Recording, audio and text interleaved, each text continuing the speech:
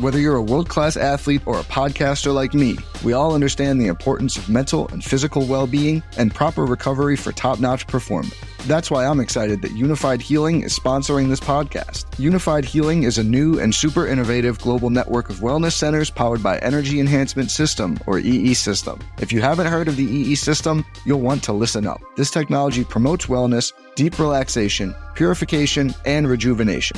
In hundreds of locations across the globe, access to a center is easy and affordable. Interested in experiencing the EE System technology for yourself? Go to unifiedhealing.com/bluewire to learn more and find a center near you.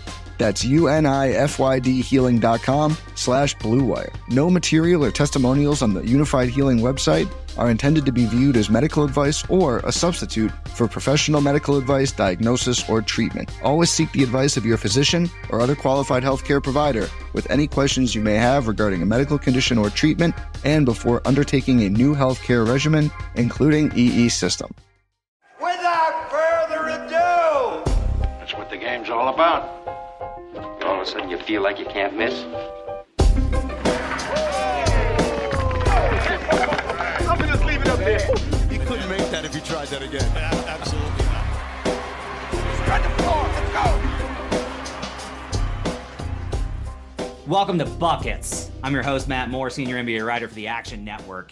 If you are looking to track your bets, if you want to know more about betting, if you want to be the smartest sports bettor that you can be, you need to get the Action Network app. It is absolutely the best way for you to get all the information.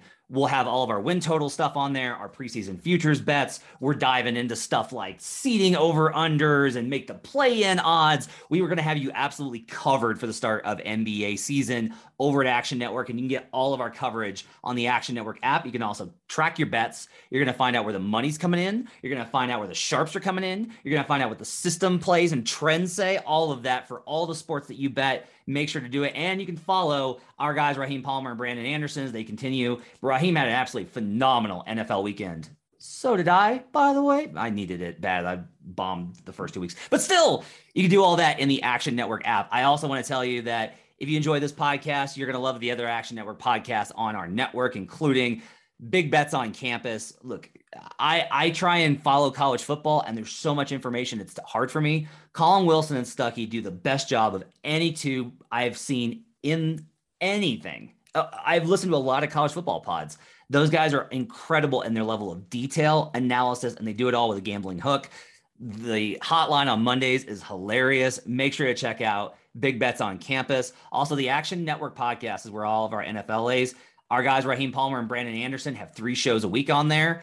Absolutely check that out. The hot read is essential for getting in early looks at where the bets are going to be and where you want to be ready to make bets when those lines first come out and on look ahead lines. It's absolutely terrific. And then look, I've been listening to Stuckey and Raybon on their Pick Six show forever. They do such a great job on the Sunday Six Pack. You just get such high quality picks. And a lot of the reason that I was profitable last weekend is I trusted those guys' advice. Make sure to check those out, as well as all the other great pods on our network. You can enjoy that there. Today's guest, Alex Christensen, aka Noops, returns. Alex, so you were so awesome on our Eastern Conference win totals preview that I was like, I don't want to do West with anybody else. I just want to come back and do them with Alex again. So thanks for coming on again. Thank you very much. Pleasure to be back. We had a great time doing the East. Let's get through the West here. It should be interesting, maybe a little less interesting in the East overall, but that might be my Philadelphia bias. I had a harder time, I will say this, with finding best bets in the West. Like there's a lot of totals I think I'm going to bet, and there's a lot of props I think I'm going to bet. Like there's which I'm very excited about. Books have released over under seeding, and I'm going to be taking I think a lot of those because those numbers look pretty juicy. But win totals is tough. This Western Conference I don't think is as good as it has been in recent, like over the duration of the last, I don't know, the average strength of the conference over the last 15 years. We've been saying over and over, like, this is the year the East is better. This is the year the East is better. I do kind of think that this is probably the year that the East is better. I think you could argue last year, even with the injuries, and that's part of it. And that's what complicates things. Let's start here though. I like to do the best bets at the top. What is your number one overall strongest best bet for Western Conference win totals? I am going to be hard against the Clippers. I don't understand what the market's thinking with some of these Clippers numbers. As I look at the win total, my best bet here is I'm going under. I was able to get a 45.5, 44.5 looks great. I have this team projected to win less than 40 games. Wow. Also played a little bit of sprinkle on them to miss the playoffs at plus 300.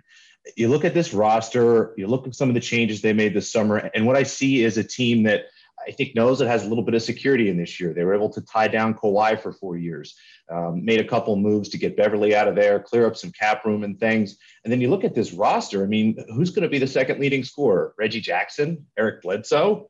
Those are your starting guards next to Paul Pierce, Marcus Morris Sr., and Zubac. You look at the bench, it's pretty much the same guys from last year, but everyone's a little bit older. Yes, Terrence Mann seems like a nice piece. Maybe Luke Kennard will do whatever they thought he was going to do when they signed him to that big deal. But the roster looks really rough to me, up and down. Everyone's starting to get older. I think, again, in those offseason moves I mentioned, I see signs of a team that might not be totally focused on winning this year. So I'm going to be going against the Clippers, despite the fact that the market has them as above 500, kind of in the playoff spots. You look at some of the lines that they already have for week one, and the Clippers lines look kind of odd. So Clippers under for me is my best bet. We mentioned last week when we were talking about the Nets that I wanted to wait for an alternate, and I'm going to be looking for alternates here on this as well, where I lean a little bit to the over, but I will say that I think there's probably value on, if you like the under, like see if you will find a book that will provide an alternate win total and take an under 40 wins, like for them to be a sub 500 team. Because I think the answer here is, if you're the Clippers and it's late in the season and you're chugging along and you're at like a 42, 43 win pace, which in the West probably gets you play in 8th, 9th. Do you really want to go and push for that? Or do you want to be like, you know what? Kawhi's not coming back this season.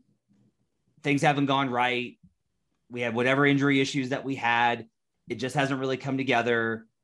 Let's go ahead and regroup for next season. I think that they're more likely, like Kawhi's comments to me were interesting in that I have heard consistently that he is not returning this season. That was like the word I got consistently from like league people and folks that cover the Clippers. And like everyone I've talked to is like, there's been no official word, nothing set in stone, but I don't expect to see him. And then on media day, Kawhi was asked why he took the multi-year deal. And he said, if I took the 1-1, I would feel more pressure to sit out because I'd be going into a free agency season. And so I wanted to sign a multi-year deal because I think I might want to try and play this season. And I was like, oh, well, that's the kind of uncertainty that I don't want to hear on this. Like, it's Kawhi. What's the earliest he comes back, though? I mean, yeah, we're talking like, March, April timeframe with a month left in the season. Right. It might be over by then. Right. That's the thing is like, you're telling me that Kawhi Leonard's going to come back straight into the playoffs? That one, the Clippers are going to want him to do that. But even if he says that even they are okay with that, would he want to do that? Like, that doesn't vibe with anything Kawhi's ever done with his body. That's not how he's operated. I do believe that Paul George found something in terms of a leadership role last season. Like, the team really bought into PG's our guy. Essentially, I don't mean to like pin it all on these two, but like, I think a lot of it was Lou Williams and Montrezl Harrell didn't believe in PG because those two guys were left over from the previous team, and like everybody else are PG's guys. Like Reggie Jackson's a PG guy, and Marcus Morris is a PG guy, and like there's so many guys on this team that are PG guys, and that I think helps with PG being the leader and the best player on the team. But again, like their schedule's brutal. Like their schedule, it doesn't, on the surface level, it doesn't look that bad. However, they have 5 sets of 5 games in 7 nights. That is significantly more than anybody else in the league. They have the 9th most 6 and 9s too. Yep. They have more rest disadvantage games than rest advantage games, and they're tied for the second most back-to-backs. So like the schedule's not good. And if you look at those rest situations and go, those are situations where PG is probably not playing, you're out basically $70 to $75 million in salary on the floor that night. It's just difficult to make that differential up. So I ultimately think this is going to be a stay away for me at 45.5. I thought my initial impression was like, I like the over. This team's still very good. I think instead I'm going to stay away and look for maybe an alternate under at somewhere closer to 40. I can't fault you for wanting to take the under after I did a deeper dive. Yeah, and that's kind of what I was going at with the miss the playoffs bet. I think that's kind of the ultimate alt under. Again, that was right around plus 300 or so when I bet that. So like the alt unders like that. Again, I see a roster that is going to struggle to score and is going to struggle, I think, with age and injury and won't have a lot of motivation. So Clippers under is my best bet. So my best bet for the Western Conference is the Nuggets over 47.5. Denver is without Jamal Murray. I do not care. I do not care that they're without Jamal Murray, because the way I view the regular season is, are you built in such a way that your floor is high enough for you to consistently succeed versus the worst teams in the league, versus the bad teams? The teams that are worse than you is actually more specifically how it's built. And the Nuggets are absolutely built to do so. They have been just terrific in those spots. They were 26-8 against teams under 500 last season, tied for the second best record against the bad teams in the Western Conference. There's a bunch of teams in that range. The Clippers would have finished above them if they tried at the end of the season, but Denver also kind of pulled some strings throughout the season as well. They're just really good. They had the sixth best record versus the middle 10 as well. So their record versus the good teams wasn't bad. It was average for the teams in their rank, but they were really solid versus those teams that were bad. And I think there's even room for improvement there. You got Aaron Gordon for a full training camp. They'll integrate him more into the offense. He's looked awesome in the open runs. Michael Porter Jr. likely takes a step forward this season just from experience and time played. He's healthy by all accounts. He's coming in good. Will Barton says he's the healthiest that he's been. They'll get banged up, but they've also been really good in spots where they've been hurt. They have the second easiest schedule per positive residual, rest adjusted. Now, some of that's altitude. Utah and Denver are number 1 and 2, but they're also tied for the fewest back-to-backs in the league. They have a front-loaded schedule, which makes me a little nervous, but it also means that I expect there to be some problems when Jamal Murray comes back, because reintegrating that big of a usage guy into your offense oftentimes has complications. Having an easier schedule, I think, is going to soften that blow a little bit. Their back half of their schedule is exceptionally easy. They also have more back-to-backs early in the season when you have more rest. Like if we look at any sort of against the spread or performance metric, teams do better against back-to-backs early in the season because they're not as tired. So Denver's hardest part is when they're going to be at their best. Jokic has been so durable. I got no reason to have injury concerns about him, knock on wood. I love Denver's over at 47.5. I like them to be a 50+ win team. Yeah, love what you said about the schedule. No 6 and 9s, no 5 and 7s. I believe they have the least amount of 3 and 4s and 3 and 4 back-to-backs, things like that. They will have a little bit less of a home court advantage because everyone else will have fans, as opposed to last year. You kind of had, the altitude teams were really the big home court advantage teams. I like what you said about Aaron Gordon. Having an offseason to add him in and integrate him could be really nice. There should be a bounce back. The injury luck should be a little bit better. It was one of those teams I'm going to have to go back and revisit. I lean towards the over. I had him pegged about 1 game over or so, the projection. But the more I look at it and think about the team, and again, the injury stuff is going to be really important. If they can, keep at least 2 of their guards healthy for most of the season. I mean, last year it was just tough finding guys to plug in. I do like what they did during the offseason. Paul Millsap is a solid player, but, looked kind of overmatched for the role they expected him to play there. They bring in Jeff Green. We saw he can be a positive contributor. I'm curious to see what Bones Highland can do. He might actually be one of the more interesting guards on that team right away. So overall, a pretty solid team. And like you said, a lot of reasons to like that schedule. Michael Malone has hit the over every full season. If you throw out the COVID season, the interrupted season where they were on pace before the bubble when they were without half their team, every other season in his 6 seasons with the Nuggets, his team has hit the over. So like that. That's mine. What's your second best bet for the Western Conference? Second best bet for the Western Conference. It's another under here, going under on the Portland Trail Blazers. Again, this number looks like it's about 44.5, 43.5. Either one of those numbers looks solid to me. I have them at 41, almost 40 wins, depending on, what things I end up tweaking here. I've done a couple different versions, but you look at the team. They fired Terry Stotts, who was a very good coach.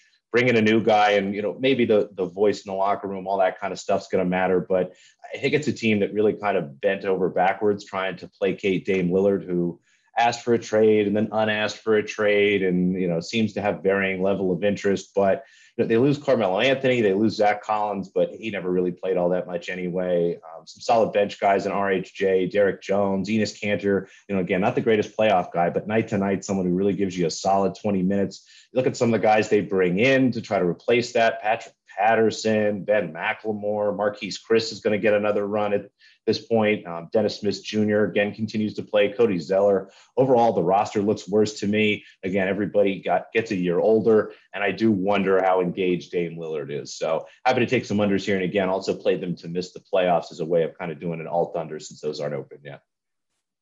I'm going to have to go against you on this one. And this is mostly because I am captain of the Cody Zeller fan club. It's me and one person from Charlotte, and that's it. And his mom. And that's the three people that have little flags for the Cody Zeller fan club. Two more than I thought.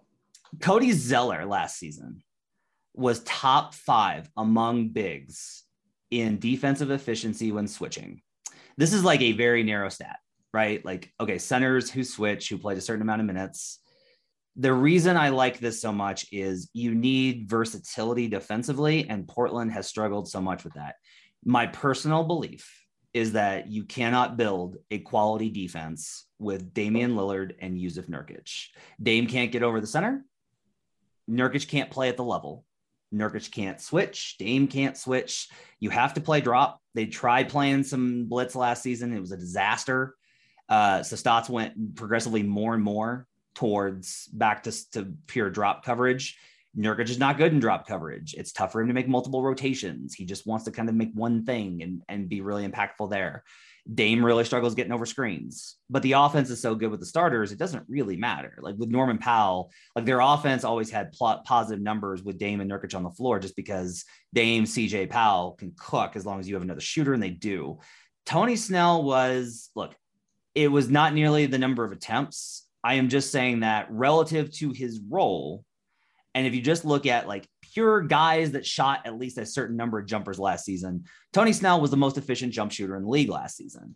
I don't expect that to sustain. I don't even think he'll be top 10. But if Tony Snell is just like a quality shooter off the bench, I'd rather have Tony Snell, who doesn't hold the ball and try and do anything, than Carmelo Anthony, that wants to do, like, he would make 1 3-pointer, tap his dome, and then go back to, ooh, I'm going to jab step. And having guys that are more, they know their roles and they function purely there, I think is actually better for this team.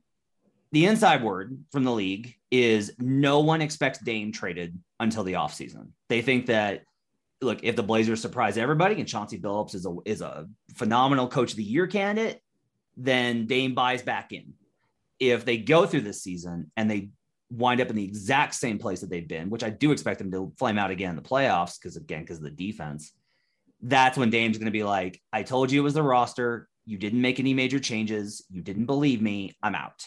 But this year, I think that he's safe. And it's just like, look, Dame, CJ, Nurk has been a plus 500 team almost every season. Billups is a wild card for me. I think it's either going to be really good or really bad. So honestly, like if you're looking for, if you believe in the over, you probably want to look at Billups coach of the year odds, because he'll get a lot of credit from the players as well, or from the voters as well, because Chauncey was always a great quote. So in general, I have to say I disagree. There's always this thing with Portland. Here's the other problem. I've bet against Portland so many times, Alex. How many times have I been like, this team's not good? And then they go on this 10-game winning streak or something, like a 7-game winning streak in January or February, when they're facing teams whose best player is out. I can't get burned again, Alex. I can't do it.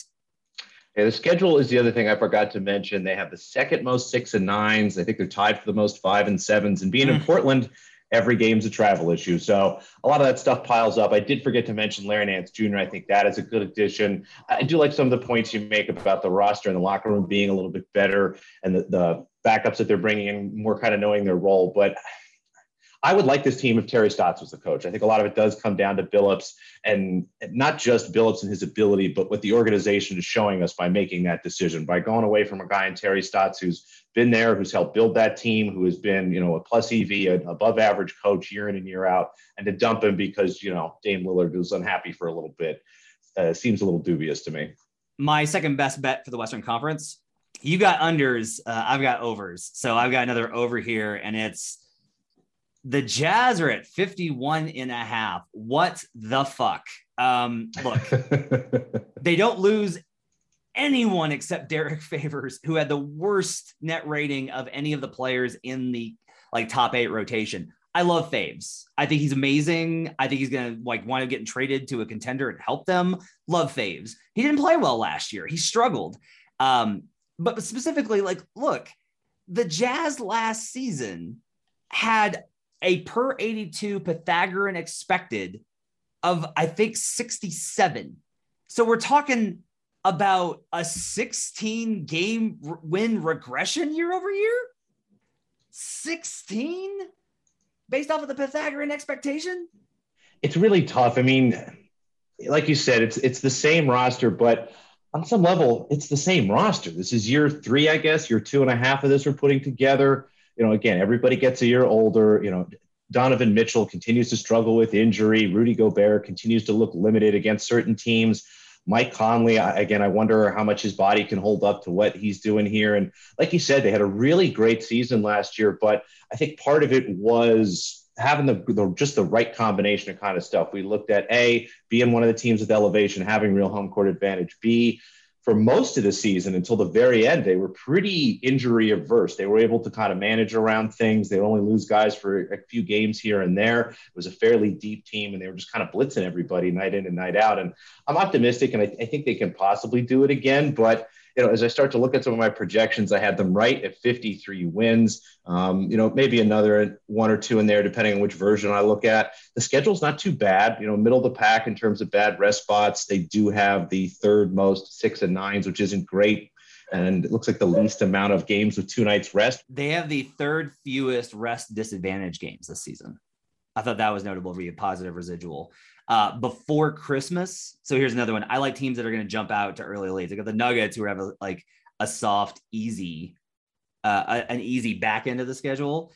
The Jazz have an absolutely ridiculously easy front of the schedule. 18 of 31 at home. 2 rest disadvantage games before Christmas. That's it. They have 2 games where they're at a rest disadvantage before Christmas. They're going to jump out to a huge lead and be able to coast. They can regress it was 57.5, by the way, was the expected mark. They can regress by 14 wins and still clear this over by 3. To me, this is a no-brainer. You mentioned the injuries. I will say this. I looked at mangameslost.com, and they had the 8th fewest games lost to injury, but they had the 10th highest VORP. So they lost Mitchell and they lost Conley over the back half of that season, and they did struggle a little bit. They could have easily chipped up there towards a 70-win pace without those injuries to those guys, because they were just absolutely killing teams. The other thing is look, they made the media day comments were interesting from a playoff perspective, because it was basically, look, we got together and we acknowledged that we can't be the same team. We can't be so dependent on scheme. We can't be a one scheme team. And that's really good. Now, there's a chance that means they experiment in season, and that might chip off some of this. Their media day comments make me slightly more positive on their playoff outlook. But ultimately, I can't reconcile a 51.5 performance versus a 67.5 performance per 82 last year, without any major injuries going into the season, without any major rotation players gone. They excel in the regular season because of their scheme. They're still able to rely on that night in and night out. They're too solid to me. They've got to be a best bet for me for the over. Yeah, I think you're on the right side of that. Again, I'll maybe go back and tell you on that. Like I said, I lean towards the over. There's a lot of good things there. But like you said, I think what they were talking about in press conferences is hitting the nail on the head. They either continue to be a one-dimensional team, which means everybody has a year of footage to kind of look at, or maybe they experience a little bit of what we saw from Milwaukee last year. They kind of punt a little bit on being a great regular season team so they can try out some new schemes. So just a couple things hold me back, but I like where your head's at overall. What's your third best bet? Third best bet here, and this one concerns me a little bit because it's actually been bet up. The Minnesota Timberwolves under 35.5 games. This was 33.5 games, I think, just a couple of weeks ago. Maybe somebody knows something that I don't know. I don't know if you know something I don't know. And I've been talking to some people. I'm not sure who's coming in and betting this. If I figure it out, I'll be sure to let you guys know.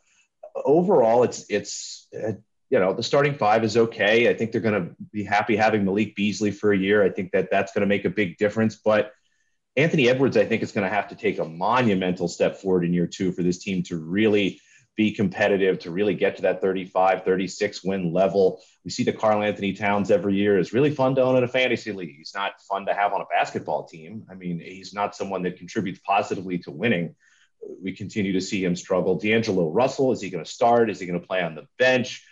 I'm curious to see what Patrick Beverley does here. I don't know if this is a place he's going to be or he's going to get moved out, but I wonder if we have almost like a mini Jimmy Butler situation where he's kind of running around the locker room trying to figure out why everyone's not trying harder or doing better night in, night out.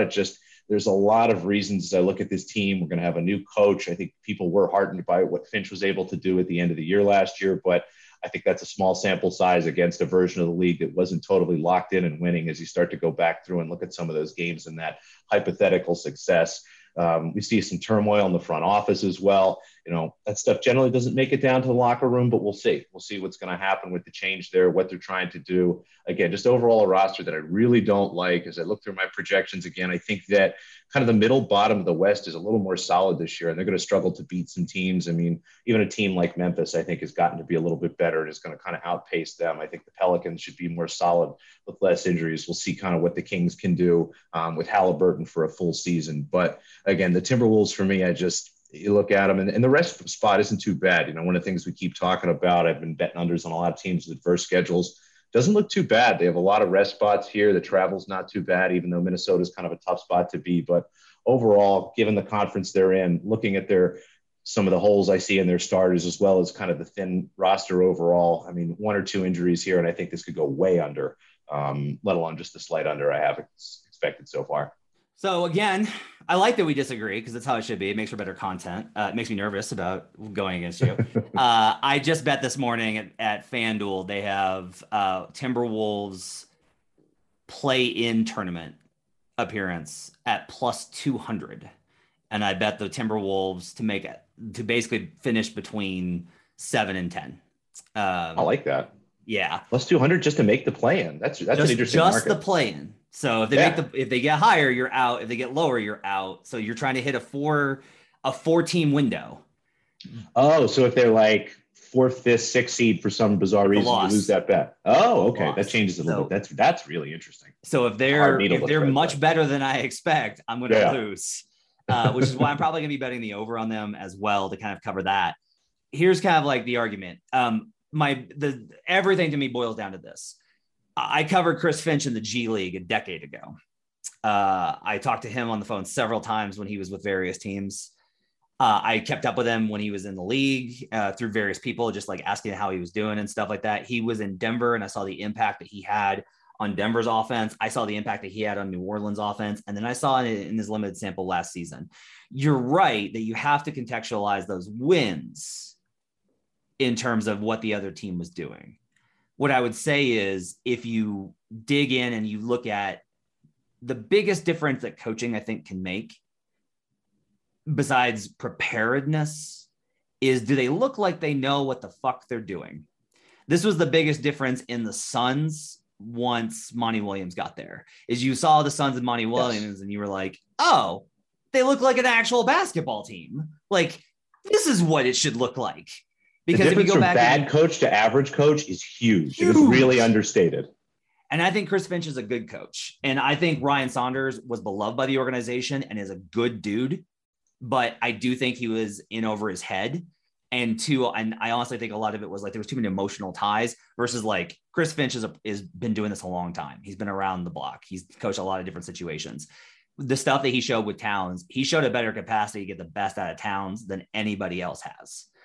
The trade dynamics are something I'm still trying to like wrap my brain around, because the most obvious candidate for a Ben Simmons trade is D'Angelo Russell, but D'Angelo Russell is best friends with Cat and good friends with Simmons. So you would think that those guys would be like, we want to play together, which would mean that if they went to Cat and was like, all right, what do you think about this? He would probably push for, even though he likes him, Anthony Edwards to get dealt.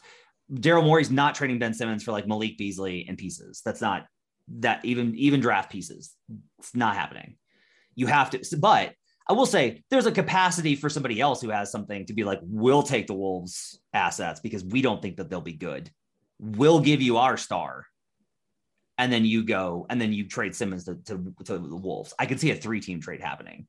Yeah, or even Beasley, Edwards, and a bunch of picks, something like that. But yeah, it's interesting, and we'll see if Simmons gives up on his idea of playing in LA. My big problem with the roster, though, is you look at the backups. I mean, there's going to be a lot of Josh Okogie, a lot of Jared Vanderbilt, a lot of Jalen Noel. Naz Reid was a really nice kind of G League backup guy for the Sixers last year. He looks like he's in line for a lot of minutes, and yeah, I don't think those are things that I'd be thrilled to say about a team that I'm excited about. Yeah, and I think part of this is also just like, can you convince your, like, I like Jaden McDaniels a lot. I believe in Jaden McDaniels, like 36% from 3 last season. I think he's got real capacity to be a contributor. I like McDaniels. A lot of this is like, basically, can their starters be good enough for them to get into coin flip situations versus the middle 10? And can they be pretty good versus the bad teams? The jump here, I don't think is massive. I still think the number is a little bit low. I understand why you're going under, because it's like, sometimes these teams are just, it's like, the NBA doesn't have the same edge on unders that the NFL has, but the bad teams usually do. Like, you can usually just like take the teams that are historically bad, that have been bad for the last decade, and just keep banging their unders, and it will work out for you over the long term. But for whatever reason, I had the Wolves and Kings circled as my, like, I think these are the teams that are going to surprise people. And then I looked at the Kings roster and was like, nope, that's not going to do that. So I'm left with just the Wolves. My final one is actually an under as well. It's the Suns. Less confident in this one, makes me a little bit nervous, but I've decided to go ahead and commit to it. The over-under is 51.5. You can make the argument that if I'm saying, wait, the Jazz were so good last year and they're going to take this massive step backwards. Well, the Suns were the second best team in the league. Are they going to take this massive step backwards? The problem is that the Pythagorean expectation on the Suns was actually lower. Like, they were positive in that area. And so they're probably looking at a little bit of regression there. They had the third fewest games lost last season per man games lost, and the fourth fewest win shares. Their injury luck, especially given CP3, was exceptional. Spectacular. So the Suns are going to be more hurt this season. They were 9-3 in 3-point games. They were 2.5 above expectation. And then here's like the key one. I mentioned this a lot in these two podcasts. I circle in on how did you perform versus those bad teams. The Suns were surprisingly mediocre versus sub 500 teams. They were 24-10. Usually in an 82 game season, if you lose 10 games versus sub 500 teams in the Western Conference, that's been a dividing line for the playoffs.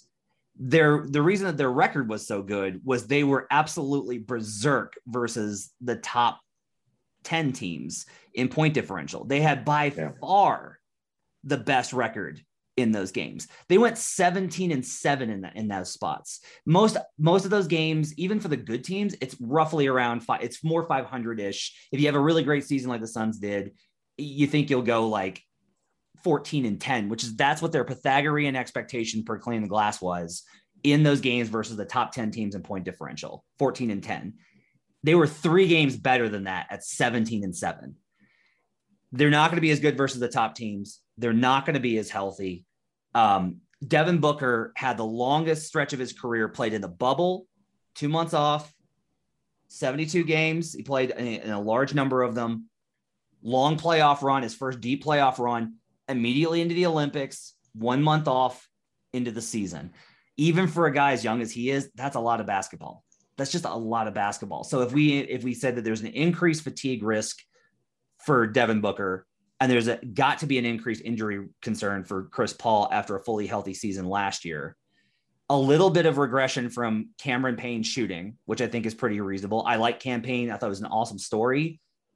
Duplicating that kind of success is difficult. And I think that we're getting more into this team projects to me more as like a 47 to a 50 win team rather than a 51.5 plus. I think they'll still be good.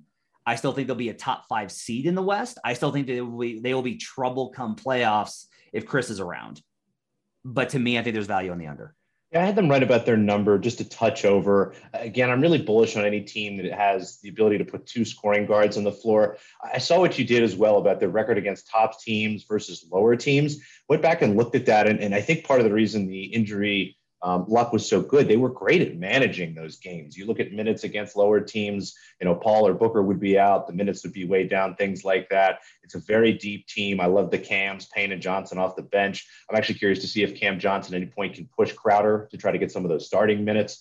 DeAndre Ayton continues to get better and better. Landry Shamit's kind of one of my favorite fun little players. I think he's going to be nice off the bench for a full season. And Mikal Bridges keeps getting better. But I agree. And it's kind of the same way I felt cautious about your Utah over. I don't think anyone should really be chasing the Phoenix over here. I don't know if I would bet the under, but I think, again, Utah and Phoenix are going to be these two teams that were top of the league last year and kind of slide down a little bit. I agree that Utah probably should be a little bit better, but I'm not as bearish on Phoenix. Let's burst through the rest of the divisions. Let's start with the Southwest, and let's start with the Dallas Mavericks. 48.5.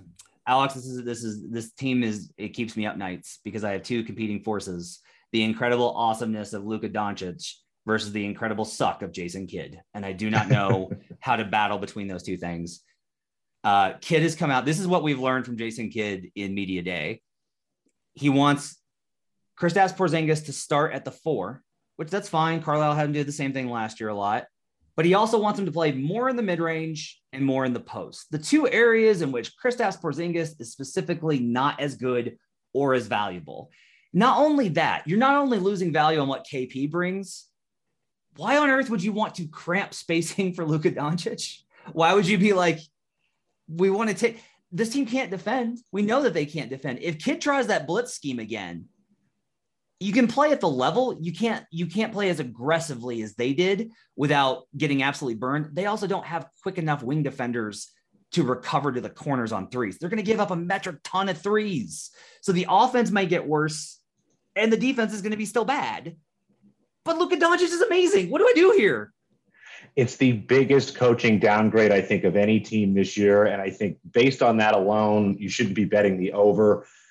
Maybe find some alts, maybe just take Luka to be MVP, something like that. But Kidd is going to make this team worse. I think the roster is about the same, maybe a little bit better. It depends on how you feel about Reggie Bullock basically versus Josh Richardson.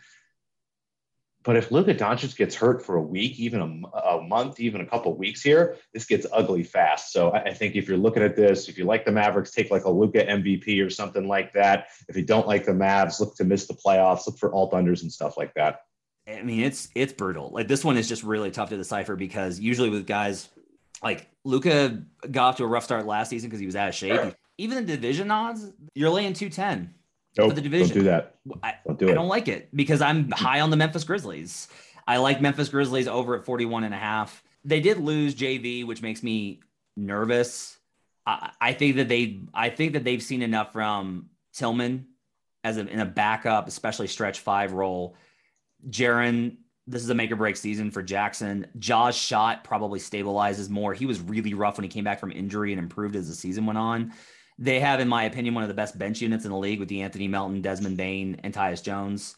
Their chemistry is good. Their attitude is good. Ja's a great leader. They have no COVID concerns because they're all vaxxed and like proudly so. I like the 41.5, I think, is golden here. I'm looking at playoff odds for them as well. I'm looking at division odds for the Grizzlies. I like this Grizzlies team quite a bit going into the season.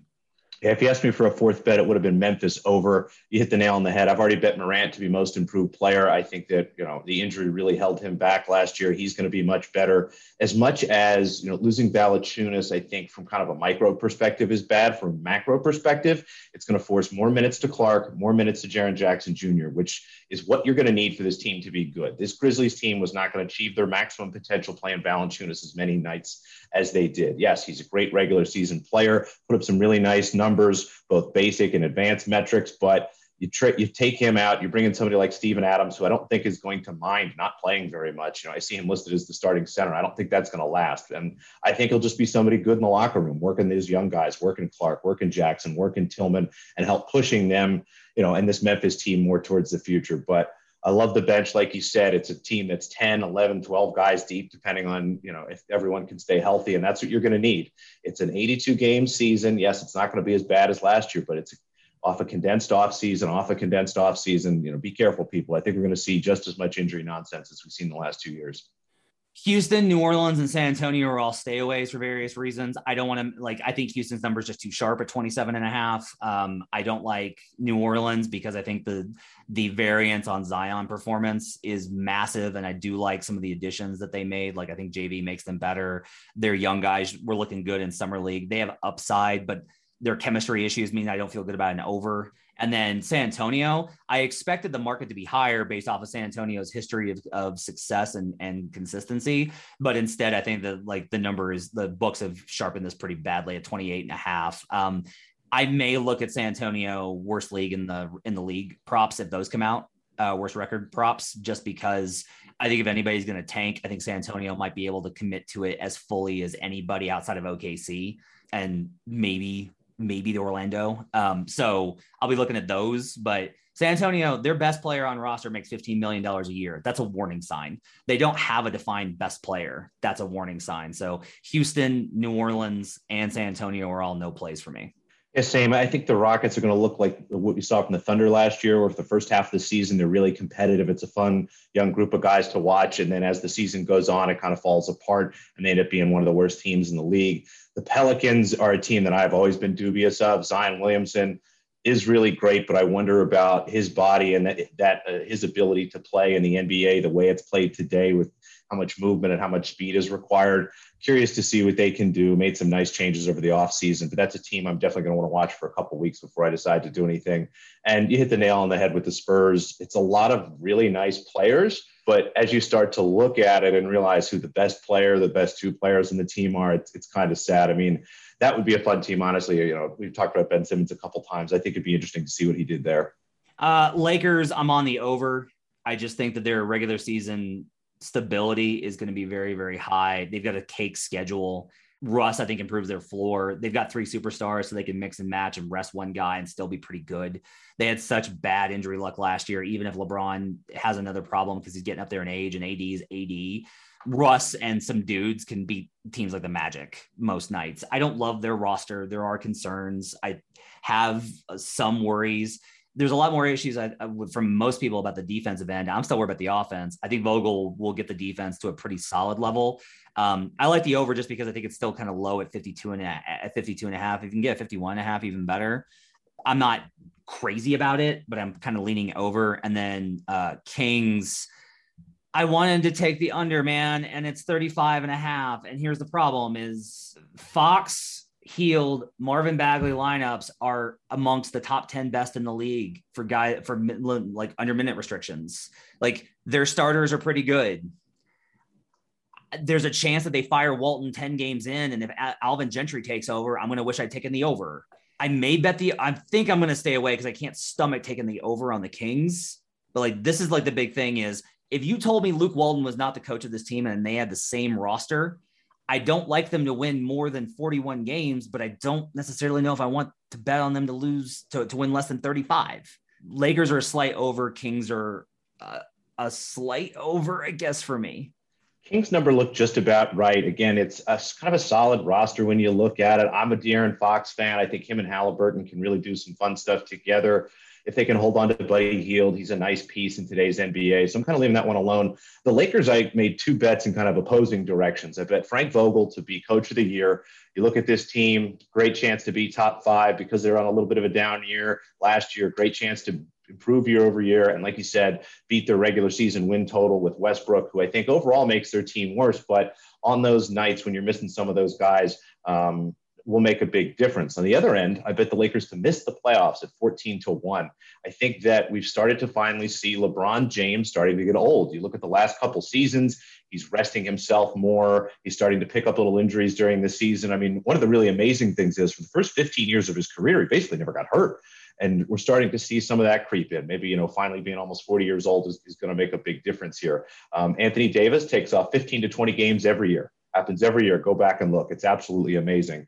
And overall, I think the roster got a little bit thinner. I mean, I like bringing in Bazemore. Ellington's a nice piece. I think Dwight Howard's going to be solid. I'm actually optimistic about Carmelo Anthony. I played a little on him to be sixth man of the year, kind of as a fun bet. Kendrick Nunn's interesting, but to lose guys like Caruso, KCP, and Kuzma, I think is going to make not only a big difference in the solidarity of the locker room, but the defensive downgrade that you're making from those guys to some of the other guys I talked about. You know, people have been talking about the shooting get worse. I think the shooting's about the same, but I think defensively and kind of overall talent of that bench got worse. So I'm looking at kind of extremes again, where if they're really good, I think Vogel's going to be a clear top 3 choice for coach of the year. And if things, kind of start to fall off the rails here, I think it could get pretty ugly pretty quick. So also to miss the playoffs at 14-1. So 2 pretty big numbers for me. Thunder 22.5. It's such a low number. Like, I was confident in the Magic going under. The problem is, like, the Thunder actually have talent. They have Shea, who's a better player than anybody on Orlando right now. Poku is interesting, and they continue to have a lot of confidence in like what he's going to be long term. So if he just looks like a normal NBA player, not some sort of strange alien creature, then he could be an addition. I like some of the various pieces that they've got kind of laying around there. They have some like Dort's a good defender and turned into a shooter last year. And then the other kind of X factor here is I don't know if I want to take a 22.5 when I just don't know enough about Josh Giddey. I just don't know. Like, rookies don't impact winning that much, but he doesn't have to impact that much to take them from a 19 win to a 24 win team. And then you're dancing with it. To me, it just feels like it's too risky to take a total this low. Yeah, it's an under or pass for me. I mean, as you talked about it, and it's something you see in the market every year, there's some value in going just under on all these low totals because, the total amount of wins is right. When you talked about the NFL, what you generally see is there's more wins than actually is capable in those win totals. But what I see in the NBA is the high totals aren't as high enough. The low totals generally aren't as low enough. And this is a team that's very young. We know young teams don't generally win quite a bit. And if SGA goes down or anything happens to him, I mean, this is probably the worst roster in the NBA. And finally, I missed one during the Pacific one, and it's a very fascinating one. It's the Golden State Warriors at 48.5. I'm taking the over. I've got Warriors title futures. I've got Steph MVP futures. I'm not saying that this is like the lock. I just think that they're undervalued. I think that there's a lot of reticence and concern about a team that basically took the last 2 seasons off because one year they were rebuilding after KD and Clay's injuries. And last year they kind of went for it. And especially just look, after Wiseman and Oubre were removed, they were a really good team. And now they have a better roster. They have got a better roster now. Even if Otto Porter only plays 20 games for them, that's 20 games where he's better than a lot of the guys that they had on roster last year. Bjelica will probably give them something. I was slow on Kuminga in terms of the draft. I bet over on his props because I knew he was the type of guy that would slip. I kind of liked what I saw from him in Summer League, and I think that people may be thinking he's more raw. Look, the guy played in G League, which means he was already facing more refined talent than the guys in college did. And then I like Moses Moody actually quite a bit to stabilize them until Clay gets back in January. I'd feel better about it if Clay was coming back immediately. But I do think that this team can actually get there. Like, I like the Warriors to be a 50-plus win team. I'm probably going to be betting their seeding. Also, I believe it's 4.5. I'm going to be taking the under. I think I like them to be like a 4 or 3 or a 4 seed there. I think there's value on that. I like Golden State quite a bit this season. I do too. I've got some championship futures. We were able to grab some 14 and 15 to 1s earlier in the offseason. That's down to around 10 or 11, probably just outside of my range. Like you said, the team got better. Bringing in Bjelica, even Avery Bradley will have a nice impact here. Kuminga and Moody, I'm curious to see if they play. But this is a team not only is really solid, but has a lot of assets to make a move if they want. You put Kuminga, Moody, and Wiseman together, and that's a really nice, interesting package for a team that has a star or a player that you might want. I think that there's a lot of versatility here. Like you said, Moody, if he is on the team for the season, is going to help them bridge the gap to when Clay comes back. And at the end of the day, if we get Clay even at 80-85% come playoff time, they have 2 of the 5 best shooters in the league, if not 2 of the 2 best shooters in the league. Draymond looked much better last year. I was actually kind of heartened by his general level of fitness, although, the team wasn't maybe going 100% all season, but I thought he looked a lot better.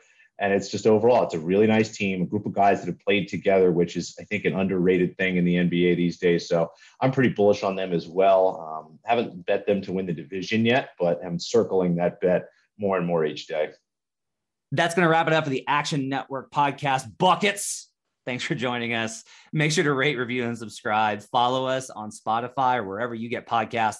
Also, make sure to drop us a line. You can hit me on Twitter at HP Basketball. We're back next week with our win totals draft with Raheem Palmer and Brandon Anderson. Hope you guys are enjoying NBA Media Day, all the craziness. Everybody's in the best shape of their lives. Everybody's at 15 pounds of muscle. It's going to be a great season. We're 3 weeks away as I record this on Tuesday from the start of the NBA season. Cannot wait. Glad to have you guys along. We'll be back next week with another episode of Buckets.